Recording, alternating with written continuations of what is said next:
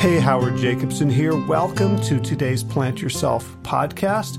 A quick reminder, this podcast is free for everyone and supported by patrons. So if you would like to find out about becoming a patron of the show and helping us out, helping defray the cost, helping to spread the message, you can do so at plantyourself.com/gift. Thanks so much and enjoy today's episode. Hey, welcome to the Plant Yourself podcast. I'm your host, Howard Jacobson, and today we're going to talk about skin. So I'm all into health. And having said that, I'm embarrassed to admit that what really has motivated me to get healthy, to eat well, to exercise, has not been the state of my heart or liver or lungs or kidneys or bowels. It's really been looks.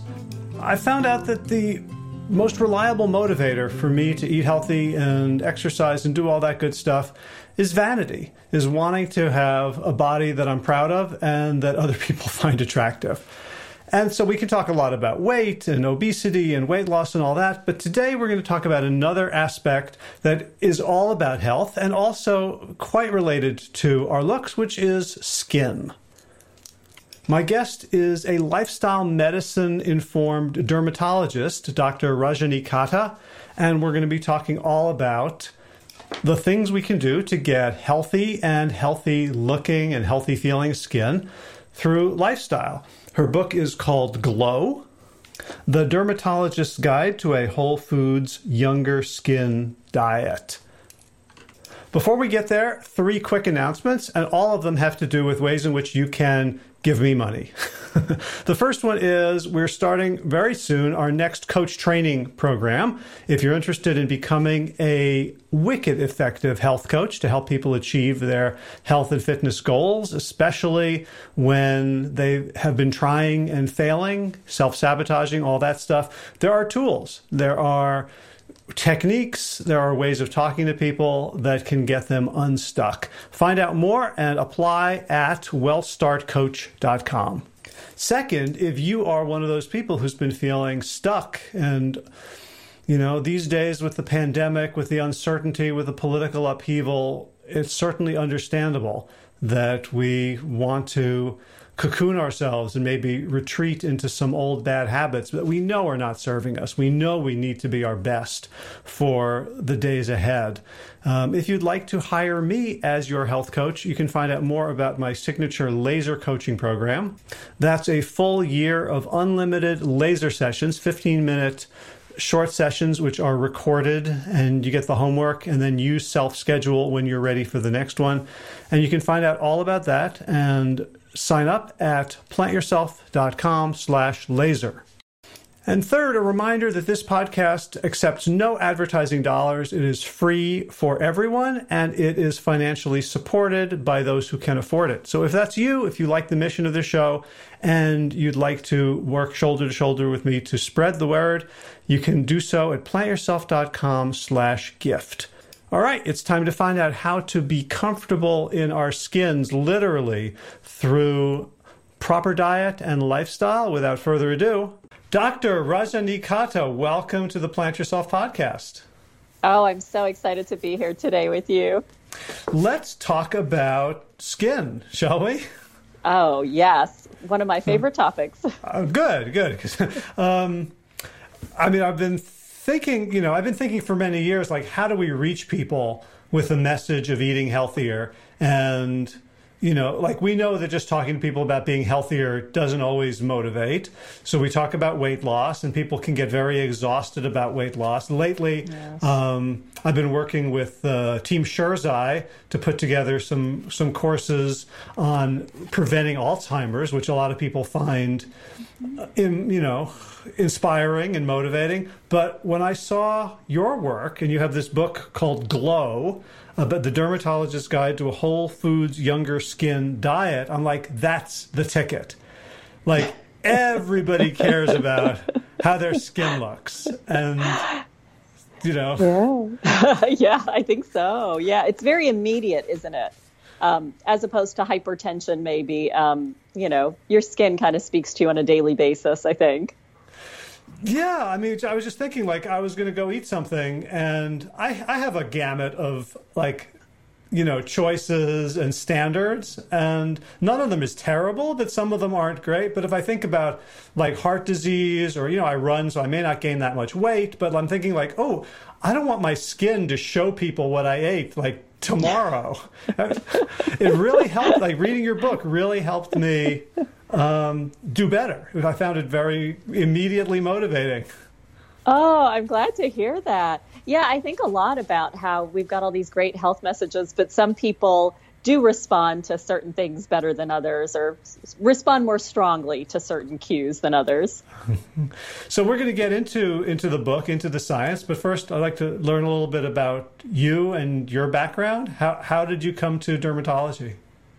Well, when I was a student at the Baylor College of Medicine, I did a rotation in pediatric dermatology, and I was really, just really drawn into helping children with eczema, which has only grown more common since that time.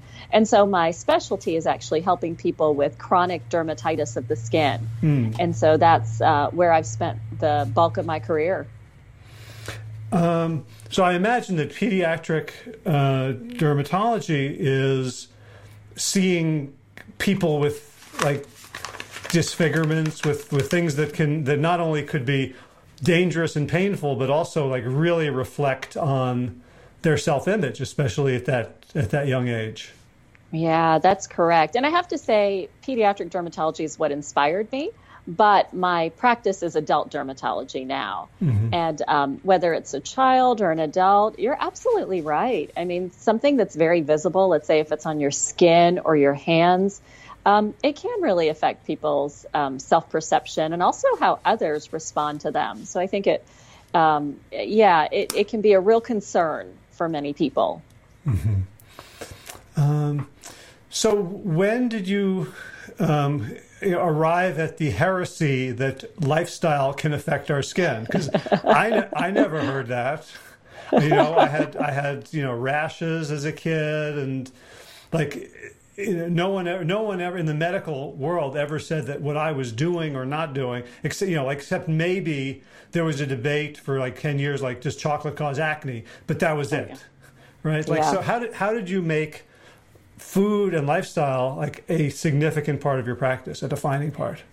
Well, it's really interesting you say that, because there are sort of trends in medicine, right? Where, and if you look at the history of diet and dermatology, they talk about how in the early 1900s, people would talk about, let's say for acne, how important it was to stay away from sugar, let's say. And then we had research that came out into the 1960s that was not well designed. And they were small studies, but they got this message out that, no, there's not a connection. And I remember I trained 25 years ago, and at that time we were still telling our acne patients, no, you don't have to worry about what you eat. And so it's only really in the last 10 to 15 years that the research has started coming out. And as you start to pay attention to the research, so I started to really pay attention to all of these research studies that were coming out. And it really drew me into the fact that, our journals were publishing this amazing research, but it wasn't getting out into practice. And so that's when I really started not only seeing what research was out there, but really starting to put that together into educational materials and to review articles and trying to reach other physicians and also trying to reach my patients. And I've been talking about food a long time just because of what I do. I specialize in allergic reactions of the skin. And so I got so many questions about food allergies. And that was kind of the launching pad to me to say, you know what? I'm going to learn everything there is to know about this area so that I can really guide my patients well. I guess there must have been some sort of cognitive dissonance around the message, food doesn't affect your skin, except if you have a food allergy, then it definitely affects your skin. Like, it seems like one of the others isn't true. Yes, that's such a good way of putting it. I've never thought of it quite that way. But you're right. For centuries in dermatology, we've been talking about, okay, if you have a vitamin deficiency, you are going to develop a rash. Whether that's like scurvy or pellagra, like we've known about that. Or if you have diabetes, we've known forever that that's going to affect your skin. Maybe you have poor wound healing, or maybe you develop certain rashes that are unique to patients with diabetes.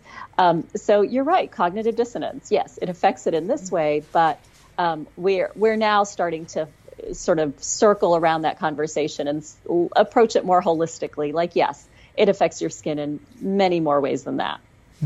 Hey, can you talk a little bit about the study design? Like, was it like we know that the sugar industry has been notorious and recently discovered that they've been, fiddling around with research for a long time to implicate other things besides sugar. Were they involved in this 1960s research?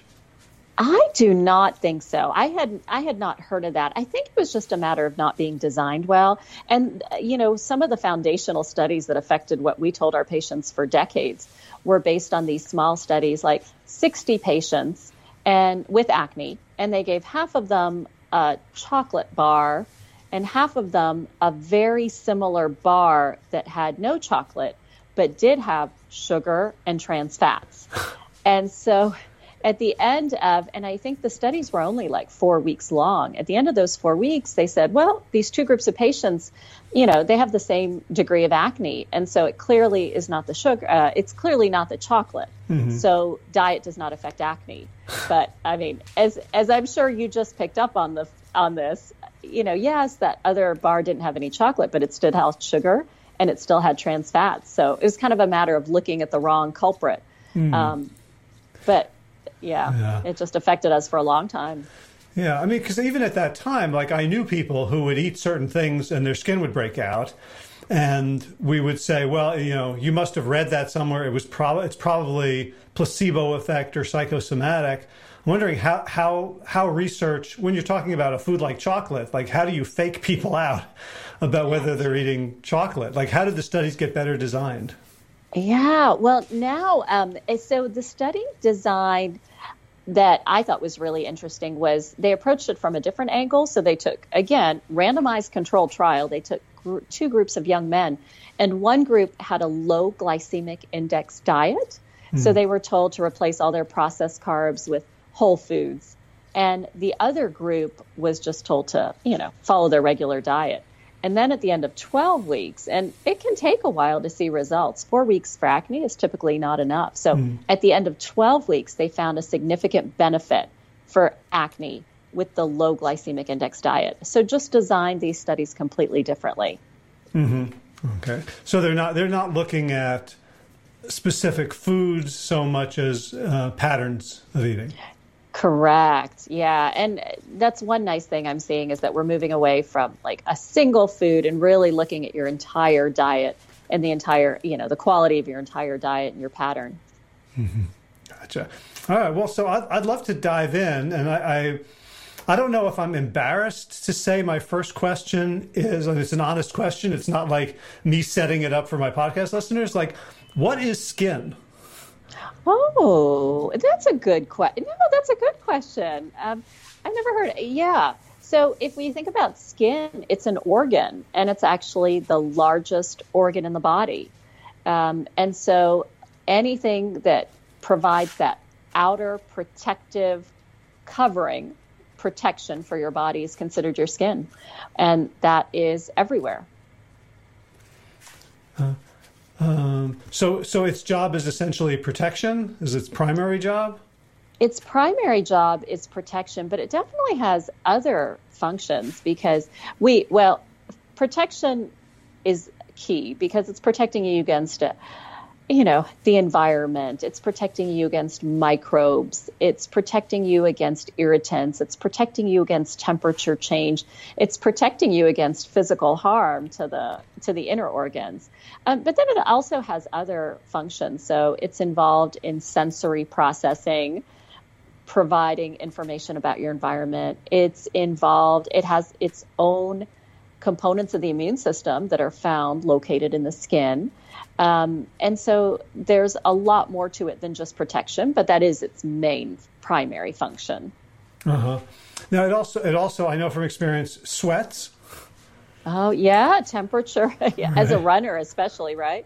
And then me, I'm in Houston. So, yes, temperature regulation, huge function. You're absolutely right. And it also lets things in, right? We put creams on because some things get through, right? It's just sort of a smart filter. Yeah, smart filter indeed. Yeah, there's certain things you want to be absorbed through your skin, and other things that you want to keep out. So yes, and that's such an important part right now. I mean, if you think about, there have been recent warnings about hand sanitizers that contained methanol, which if you rub it on your skin can get right through that barrier.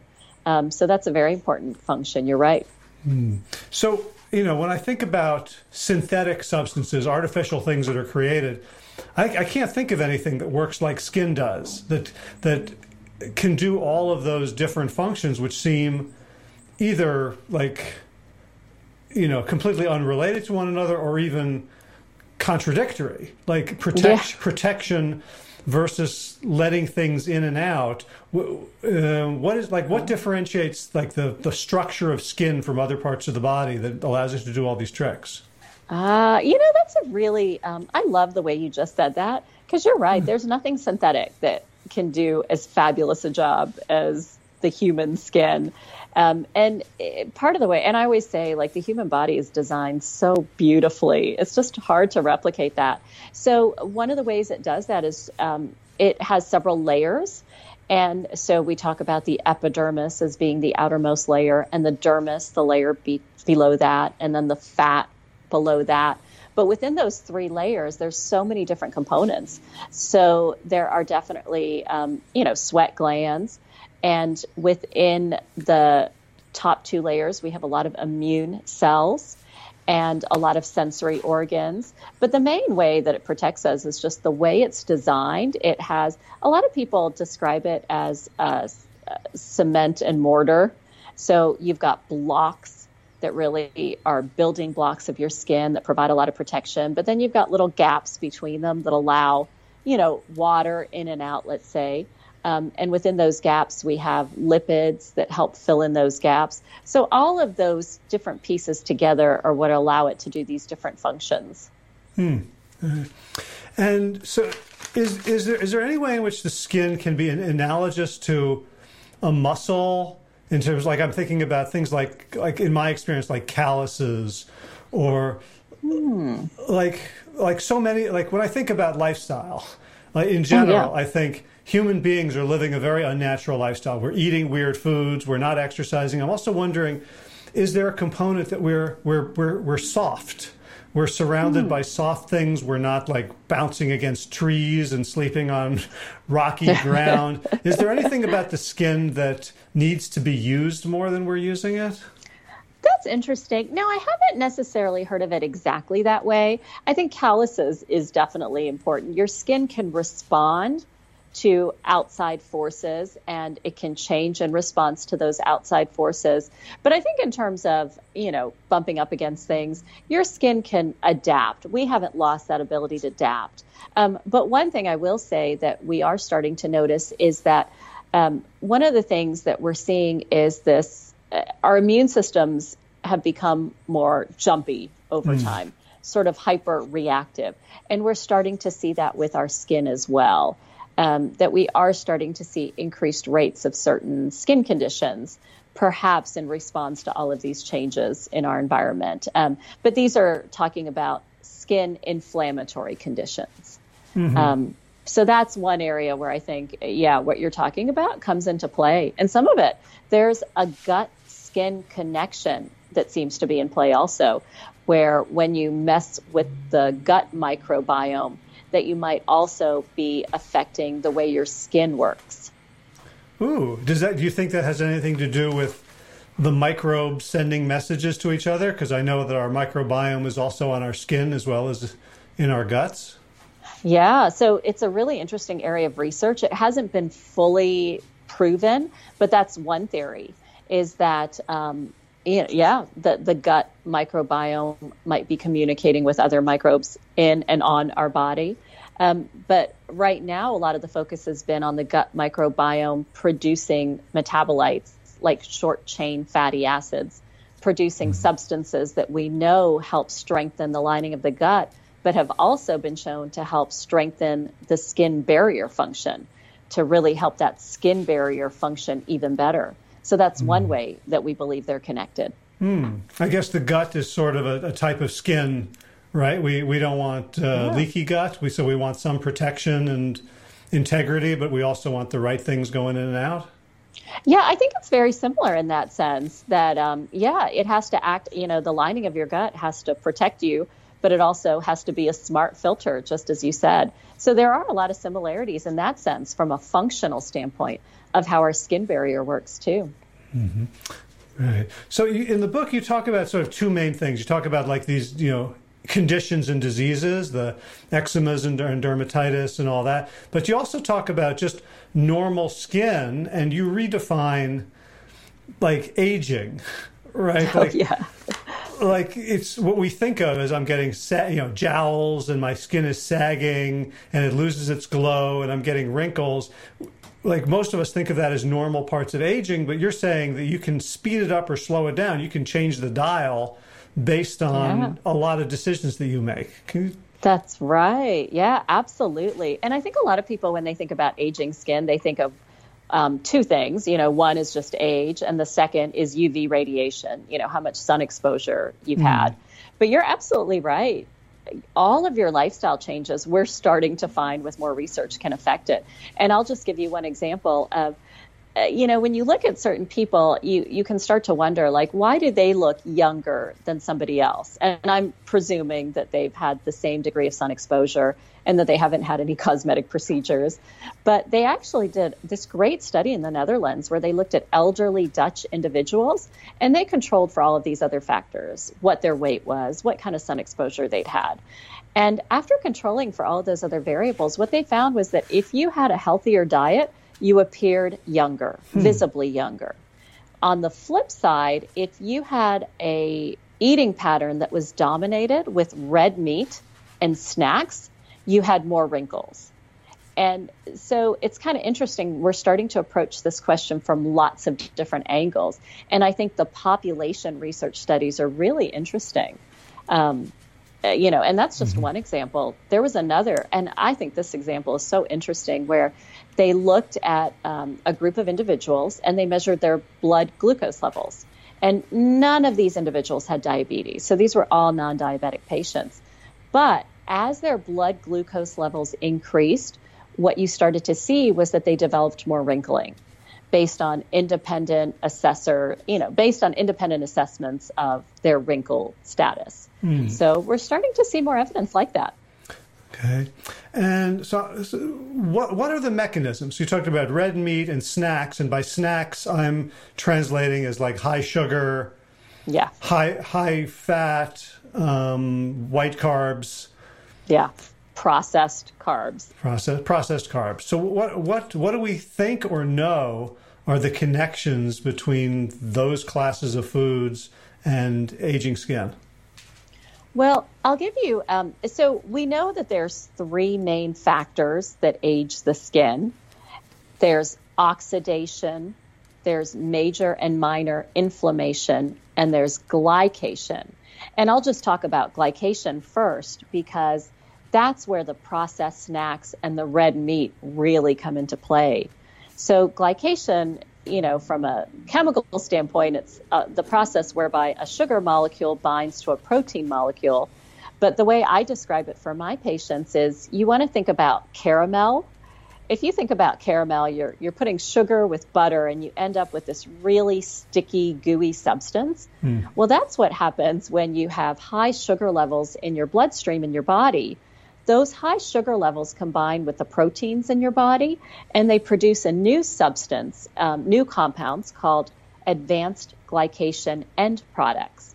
And we call those AGEs for short. And those AGEs are kind of like sticky caramel because they glob on to your collagen. And when you have all these sticky substances glomming onto your collagen, you just end up with this kind of tangled mess. If you think about collagen kind of being like a soccer net, one of the reasons collagen works so well is because it's got all these evenly arrayed fibers, kind of like a net. And that's why it just bounces back. It's so, it bounces and then it comes back to baseline. But if you stuck a bunch of caramel in there, now you've just got this tangled net. And so what happens is you start to lose elasticity. It starts to get stiff. And over time, it just starts to sag. So that's why, eating these processed carbs that raise your blood sugar levels ultimately start to damage your collagen. And the way the red meat comes into play is you don't just produce ages in your body, you can actually eat them. And when they've done research studies on what foods contain ages, the highest levels were in bacon. So some of the highest levels were in things like fried, grilled, roasted, and broiled meats. So you're saying that bacon is not the fountain of youth? I know, right? Shocking. It's not. Like, if you want your skin to look like bacon, eat bacon. Yes, I mean, it's so interesting because when I think of like eating sugar, I think, well, it goes into my stomach and like it knows what to do with it. Like, I know it's not good for me, but my sort of mythical picture is sugar goes into my body and it gets handled, more or less. But you giving me this image of like a soccer net full of caramel, like the skin. Yeah, like that's a very different. That gives me a very different relationship with sugar. Yeah, right. I mean, I think you're right. For a long period of time, certainly our bodies know what to do with that sugar, but once it kind of overwhelms the system, and the thing about that caramel on your collagen, your body, it's permanent. So you can prevent future production of ages, but once the ages are there, it's permanent. You can't reverse that. Once the damage is done to your collagen, it's done. So that's what makes it really so challenging. And I mean, I don't know the exact figures, but sort of the beauty industry, the skin industry must be multiple billions of dollars a year. It's huge and growing every time. There was one study that I just referenced where the global beauty supplement market, and this is only supplements, was expected to reach $7 billion in the next few years. People are really hoping that they can take a pill and sort of undo some of the damage that they've done over the course of many years. So, I mean, one of the words, popped into my head when you're talking about collagen is I know people are trying to eat collagen. Yeah. Right? Or drink collagen and bone broth. Any evidence that consuming collagen makes your skin better? It's so interesting that you asked that because they have put out several studies, and there was a recent journal article where they looked at 11 different randomized control trials, and almost all of them were either funded by the manufacturer or supported by the manufacturer. And then they reported on these outcomes that are pretty not that impressive. I think people think that they might drink collagen supplements and their wrinkles will go away, but they looked at things like water loss from the skin or, very vague outcomes. So I personally have not been impressed by the research that's out there. I do not take supplements like that myself. What they're describing is pretty minimal. The results that they've been describing are not that impressive. B, the studies have been all over the place, all sorts of doses and types. C, a lot of them have been funded by the manufacturer. And D, there's so much we don't know about what they're putting in there. We just did a study where we pulled a bunch of supplements off the shelf to look at where they're getting their collagen from, and half of them didn't even tell you. Is it from cowhide? Is it from cow hoofs? Is it from fish skin? So personally, I don't take collagen supplements. Mm-hmm. Before we get to food, are there any supplements that do work? In general, I am a strong proponent of foods over supplements. I will say that if you are, of course, deficient in a nutrient, that supplementation is very important. But if you're talking just purely baseline, your nutrient status is normal, is there any supplement you can take to sort of supercharge skin benefits, I haven't found any impressive evidence. And there's been a lot of research about things like biotin and zinc above normal levels. I haven't been convinced by any of it. I do have to say some interesting research on probiotics and prebiotics being done. I'm keeping an eye on that. Also, some interesting research about nicotinamide, which is a B vitamin. I'm keeping an eye on that, but nothing definitive yet. Gotcha. All right. So now let's talk about food. There's evidence that that certainly the whole food dietary pattern, heavy on vegetables, heavy on plants, is preventive. How good is the evidence? You mentioned the Dutch study, sort of in general, but we're looking at like a population. I'm sure there's not that many people in elderly people in Holland at like the really pristine end of the scale. How good is the evidence that like whole food diet, heavy on plants, is protective? I have to say we definitely need more research on the full dietary patterns. That's what we're lacking right now. I can tell you that we have lots of evidence if you're looking at sort of individual nutrients or individual foods. We have lots and lots of animal studies and biochemical studies, a decent number of human studies. What we're lacking is those big population studies, but there's enough pieces that we're putting together that I feel very strongly that we're seeing benefits. And that's because if you look at the components of it, where you're eating powerful nutrients, we know that those have antioxidant and anti-inflammatory properties, and that's beneficial. And then we also know that you're talking about diabetes prevention with a whole foods, plant-based diet. And when you're talking about diabetes prevention, that's huge in terms of the skin. Diabetes is incredibly harsh on our collagen. So I think from that standpoint, well, diabetes, we've known this for centuries, that people with diabetes have poor wound healing. And as we start to look into that, one of the reasons that is the case is because those high blood sugar levels from diabetes, they start to damage our collagen. And so that damage of collagen, okay, on your skin, you start to see it as sugar sag, which is what I call it, where you start to get more wrinkling and more sagging of your skin. But, those effects on collagen are what we see in the blood vessel walls. And that starts to impact your risk of hypertension and cardiovascular disease. So it's all interconnected. Yeah. And what you reminded me of something that I took note of in the book is when you talk in the very beginning about like the miracle of the skin, like that terrible paper cut you got on your thumb is that you can't even like type. In 2 days is completely healed as if it wasn't even there. Yeah. And, like the skin is like the part of our body that we get to witness as a miracle, right? Like, you can't see the insides doing that, right? That's right. Yeah, I think it's so amazing that you can just, exactly. You see this horrible cut on your skin, and then just 2 days later, it's gone. And that's because your skin just has these beautiful systems to regenerate.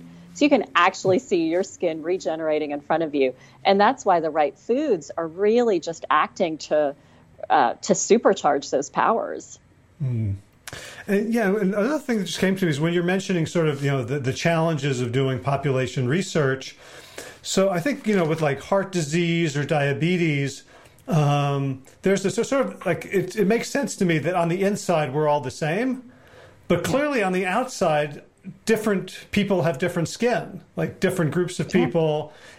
Are there differences in like, does one skin type age better than another, or less, or more sensitive to certain things? Like we know that darker skin is, I believe, more resistant to sun damage. Correct. But like what is is there opportunity to learn more interesting things because of these different skin types, or does it interfere with research?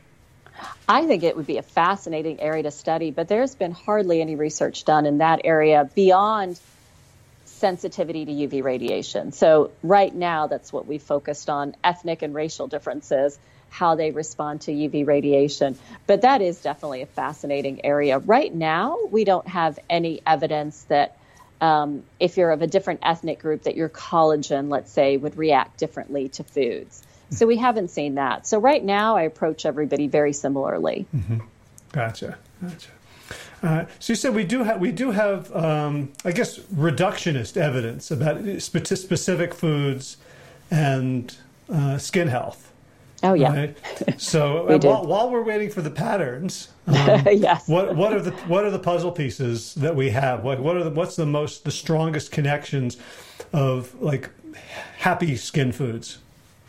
Well, I'll tell you that I think one of the easiest ones to measure in terms of human volunteers is how well they can protect themselves from sun exposure.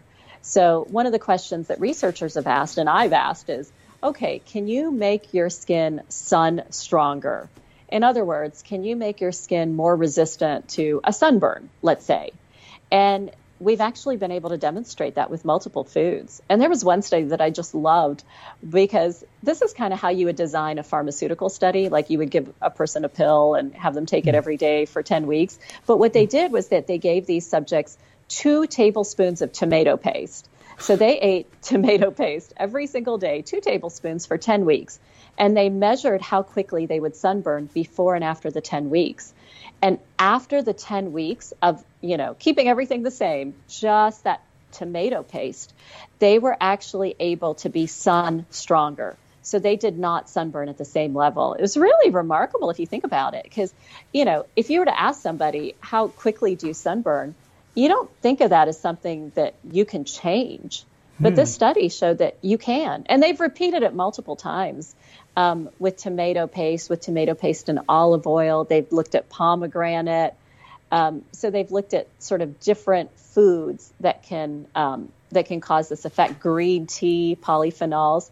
So it's interesting to me that, it's fascinating that you can change your sensitivity to sunlight.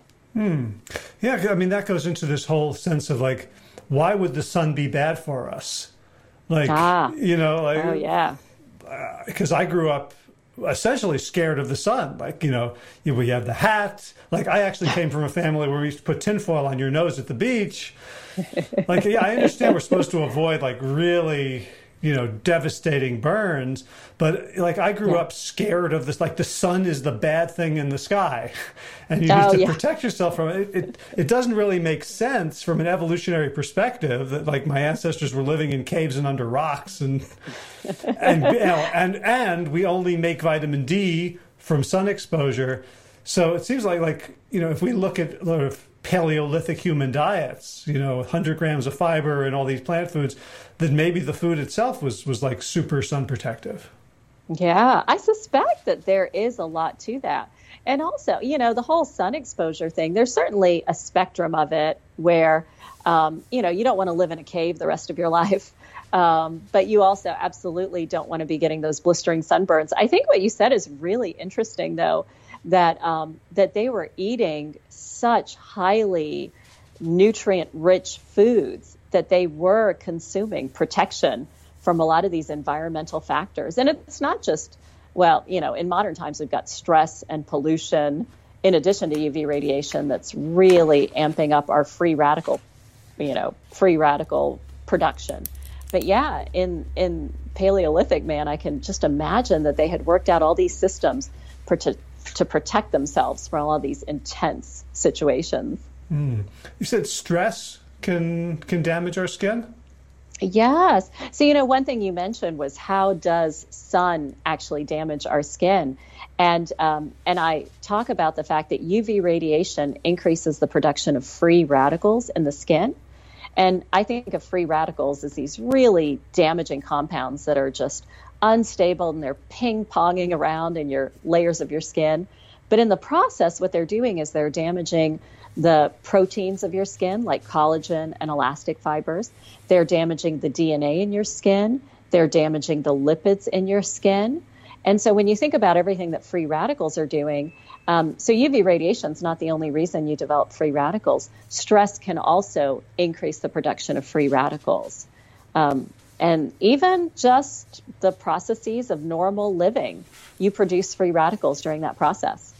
You mentioned earlier that one of the processes of aging is inflammation. Yeah. So inflammation is what happens when I cut myself, right? Yeah, that's right. But you can have major inflammation, like you have a cut, but you can also have microinflammation. So if you talk about this process of free radicals ping-ponging around in your skin, they cause damage, but inflammation is really just your body's repair processes. And chronic inflammation is those processes that are just out of control. So if you think about free radicals in your skin, sometimes those free radicals cause damage. And so your body jumps to repair that damage. But sometimes that repair process goes out of control and it causes more damage than what you started with. And that's that process of chronic inflammation. And that process of chronic inflammation also causes damage to your skin. Gotcha. This is like the Roomba chewing up my carpet after it cleans. Yes. I like that a lot. Yeah, exactly. Gotcha. All right, so we know about tomato paste, pomegranates. You talk a lot about spices. Oh, yes.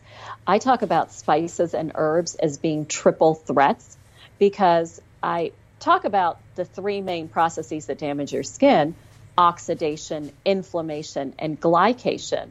Well, spices and herbs actually can combat all three of those processes. So they have high levels of antioxidants, so they can quench those free radicals. They have high anti-inflammatory powers, and they're even anti-glycation. So they can even interfere with those caramel compounds glomming onto your collagen. They can even interfere with that process. So that's why I talk about them as being triple threats and so important for healthy skin. So what are some examples? Well, I think the one that a lot of people have heard about is cinnamon. So I think cinnamon is one of these great spices that we probably, that maybe some of us use, but could use even more.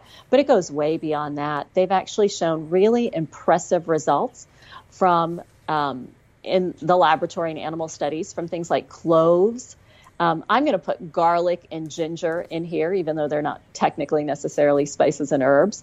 But we've also seen beneficial effects from oregano, from thyme, from saffron, from cilantro. And if I haven't named a spice or herb, I kind of suspect that it's probably just because we haven't chosen to study them. And I'm going to name the big granddaddy of them all, which is turmeric. That's one a lot of people have heard of, but that's been studied much more extensively and lots of powerful benefits there. So how do they work? I mean, spices are sort of like the bark or the berries. They tend to be like spicy, right? They tend to have very concentrated, intense flavors. Is there something? That's right. Is there something about like this, the signature? I don't know if we're getting into sort of woo-woo homeopathy, but something that tells human beings like this is a powerhouse that's connected to the fact that it's like highly tasty?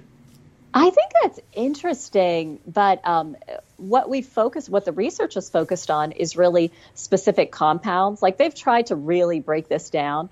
And the research that we have to date has shown that specific compounds in those spices and herbs. So, for example, in turmeric, curcumin is just one component. And they've studied that in the laboratory. And that's where they've shown that it has all these beneficial effects. So I think, we've broken it down into these different compounds.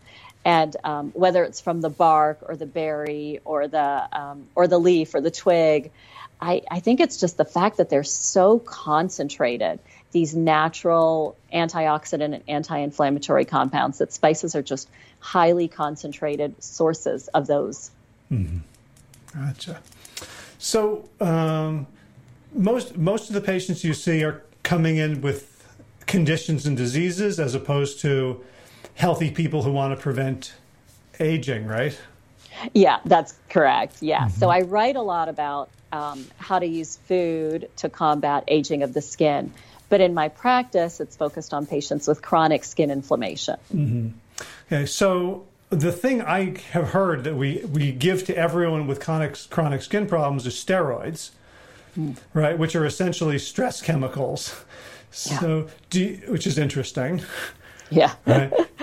Can you work with people like? Are you just prescribing the standard medical pharmacopoeia, or can you work with people with skin disorders through lifestyle as well?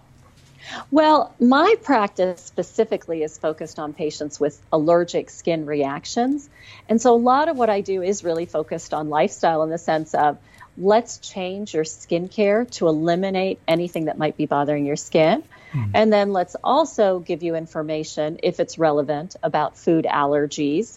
And then if there's any way to maximize your skin's healing potential, by using powerful foods that help your skin heal, and also considering the role of the gut microbiome, eating to help the gut microbiome to also help your skin barrier.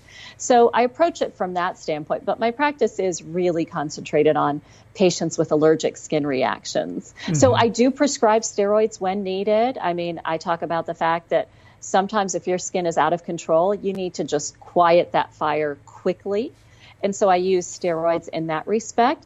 But in my practice, steroids are really meant to be used to calm something down quickly and then to be withdrawn while we're finding other ways to help your skin improve. So definitely one tool in my armamentarium. So given that steroids can work quickly, do you find that your patients have stress responses that lead to allergic reactions even independently of food? The way and this is another area that's really interesting. Intense stress can definitely cause behaviors such as scratching that can worsen the skin. But even independent of behavior change, stress does seem to increase skin inflammation. It is rarely acting alone, though. So I always tell my patients, stress did not cause your skin inflammation, but stress might be contributing to it. So one factor. So it might push it from a 9 to a 10, and it becomes a manifest symptom. Yeah, that's a good way of putting it. So when you do work with people, is it there's a lot of elimination? Now, I don't know anybody who's allergic to sugar per se. So, like, right? Sugar is like the sugar sag. It's the big problem, but it's not implicated directly in what you're helping people with, right? How do you navigate that? That's correct. So it's not implicated directly. So in my patients with skin inflammation, we're not necessarily talking directly about sugar. We're talking about other things that they might eliminate. Although I have to say, one way that it might play a role with skin inflammation is if you have a high sugar diet, we know that damages good gut microbes.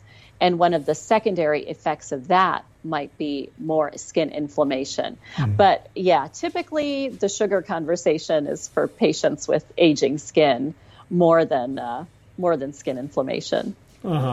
So do you work with people for whom a dietary change is a challenging thing to talk about? So because I'm focused on sometimes there might be food allergies playing a role in the skin. That's an easier conversation, I think, to have. I can say, well, your test showed this, so let's eliminate that. It's definitely a harder conversation to talk about changing your entire eating pattern. But in my practice, since we're just focused on skin inflammation, I'm typically not discussing the entire eating pattern.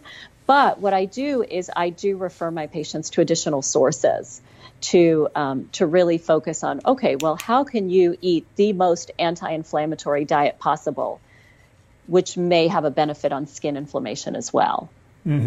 Gotcha. So where are you hoping that research goes? Like what are you really curious about that you hope will be explored and discovered? What I really want are randomized controlled trials of skin disease treated with an anti-inflammatory whole foods diet. I mean, that's where I really want to see it coming. And I know there are people applying for grant funding right now in this area. It's a challenging area to achieve grant funding for. But that's really my hope, whether it's a patient with psoriasis or eczema or rosacea. I really would love to see randomized control trials of that anti-inflammatory diet. How is it going to help your skin? Well, why is it so hard to get funding for that? Well, I think there just aren't as many funding sources for that approach as there are, as I'm sure as there are for pharmaceutical approaches. And with the NIH, there's, so pretty much you're going to the NIH and they have so many competing grant applications, but that's the dream. that's what I'm hoping for. Gotcha. And what was your goal in writing Glow? Since your practice doesn't appeal to the people who are going to read this necessarily, except the psoriasis, rosacea, eczema folks. Like you wrote a book for people like me who want to have healthy skin as they age. What are you hoping to accomplish? Are you thinking about expanding your practice or doing other things, or just the book is out there on its own? No, I had several goals with the book. One was to get more dermatologists talking to their patients about it. I'd really love to see my field talking more about this intersection of diet and dermatology. I've also written a lot of medical journal articles, which can be harder for patients to access and understand. So I really wanted to put it in layperson's terms in a really accessible way. And then finally, I have to say that, on my own health journey, I've come to the conclusion that vegetables are the key. That there are just so many health issues that would be improved if we ate a lot more vegetables in addition to all the other healthy foods. And so I wanted to give my patients and my readers and members of the public just one more reason to adopt a healthy whole foods diet. So that was my, and of those, really my overriding goal is to just add to that conversation, give people another reason and show them that it really is impacting not only these other health conditions, but even just from the day to day, how you look in the mirror. If that's one more motivation, if that's the motivation you need, I want to make sure that you have the research that shows that it does make a difference. Gotcha. So I found out about you from a Plantrition Project email. You're speaking at the virtual Plant-Based Nutrition Healthcare Conference. Are you getting opportunities to speak to your peers who are not necessarily lifestyle medicine aficionados? I do. Yes. I'm so excited about speaking at the Plantrition Project. So I've spoken on the national level to a number of dermatology organizations. So I've really focused on spreading my message there. And then certainly in the medical schools in this area and the hospitals that I'm affiliated with, I'm working on spreading that message there as well. But I would love to reach a wider audience as well that's not healthcare professionals. From the healthcare professionals, do you get pushback or skepticism? It's interesting because I first started writing about this over 5 years ago. And I think at that time there was a little bit of skepticism. But now, and it took me 3 years I had to apply to give a talk at my national conference 3 years before I was finally accepted to give a talk. And since then, I think the pace of acceptance has really accelerated among the dermatology community, that they're starting to see with all of these different research that's coming out there. We're starting to really see adoption of this mindset that, of course, what you eat is going to impact your skin. So I'm so hopeful. I'm just seeing a lot of changes in how we're thinking about this area. Awesome.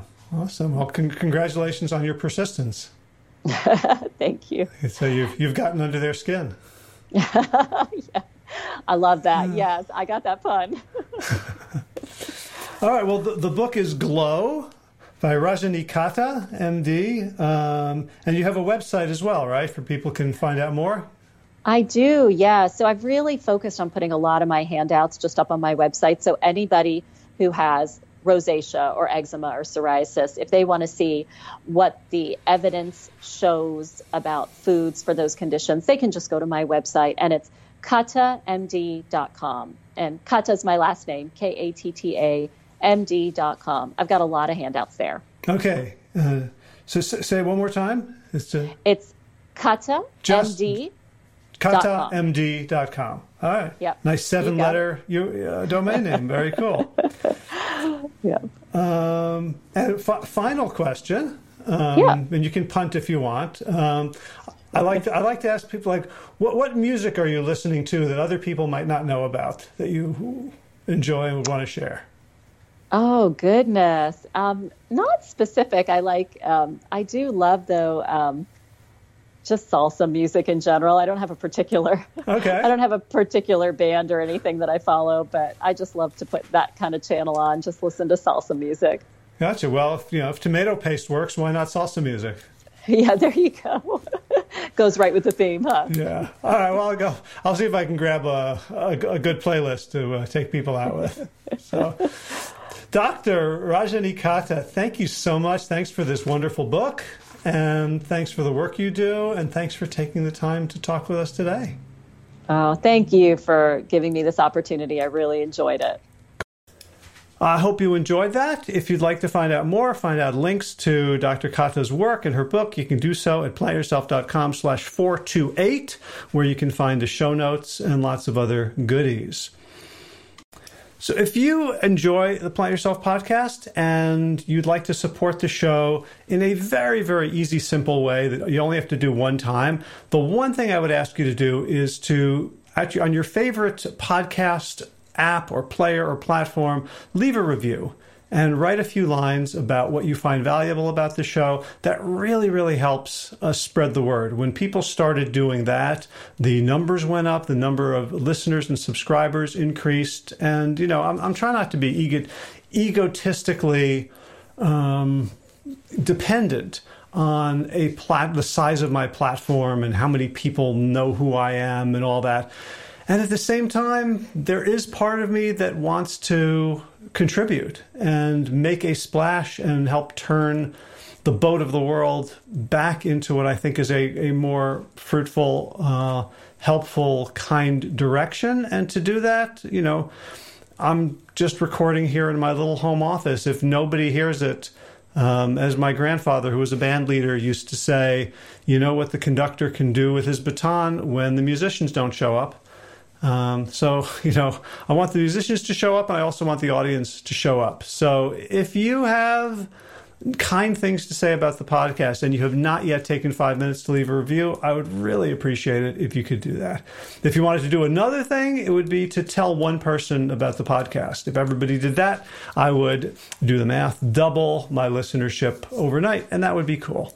And again, I'm not doing this for advertising revenue because there is no advertising. This really is, you know, a mission-driven podcast. And so if you know people who should be part of that mission, who are ready for the messages that we share in this show, I'd really appreciate your help. All right, what else is going on? Talk a little bit about running news, which is the weather has cooled down a lot. It's been in the 60s the last 2 days. And lo and behold, my times are improving. I was just a little over 10-minute miles, and that's with some stops and chats and changing the music on my in my earphones. So I think I'm getting close back to sort of the 9-minute pace that I'm used to, and I'm looking to start doing some other stuff. I did almost 7 miles this morning, so it's starting to feel really, really good. In garden news, I think the grapes are going to be ready any time now. We brought in a bunch of eggplant. We've done a final basil harvest. The corn was quite disappointing. Oh, and there are the technical term is a shit ton of beans, which my wife and I are spending evenings shelling. I do not understand how beans are not $75 a pound. I guess there's machines that do this, or migrant farm workers. But you know, we bring in bushels of beans, and it just takes us hours. Like, it'll take me an hour to shell a pound of black beans or Austrian cowpeas. It really makes me wonder about our food system, how food can possibly be so cheap. But that's maybe a story for another day. All right, so now let's have some thanks. Thanks, of course, to Will Ridenauer, musician extraordinaire, for allowing me to use his beautiful song Sabali Dawn as the theme music for this show. Thanks to all of you Plant Yourself podcast patrons. I'm going to do a bunch of you right now. Ellen Kennelly, Melissa Cobb, Rachel Behrens, Christine Nilsson, Tina Scharf, Tina Ahern, Jelnil Kanofsky, David Bizek, The Mysterious Michelle X, Elspeth Feldman, Leah Stoller, Alan Christensen, Colleen Peck, and Michelle Landry. And the latest bunch, the most recent, including Josie Dempsey, Karen Schmidt, Pamela Hayden, Emily Perryman, Olga Sidorowska, Allison Corbett, Richard Stone, Lauren Vaught of Edible Musings, Aaron Hasty, Sean Owen, Sagar Nayak, Erica Piedra, and Danielle Roberts. And add your name here if you like, and I'll read it off next week. So thank you, everybody, for participating, for listening, for writing comments, questions, emailing me. Feels good to be part of a community of sane and caring people, especially these days. As always, be well, my friends.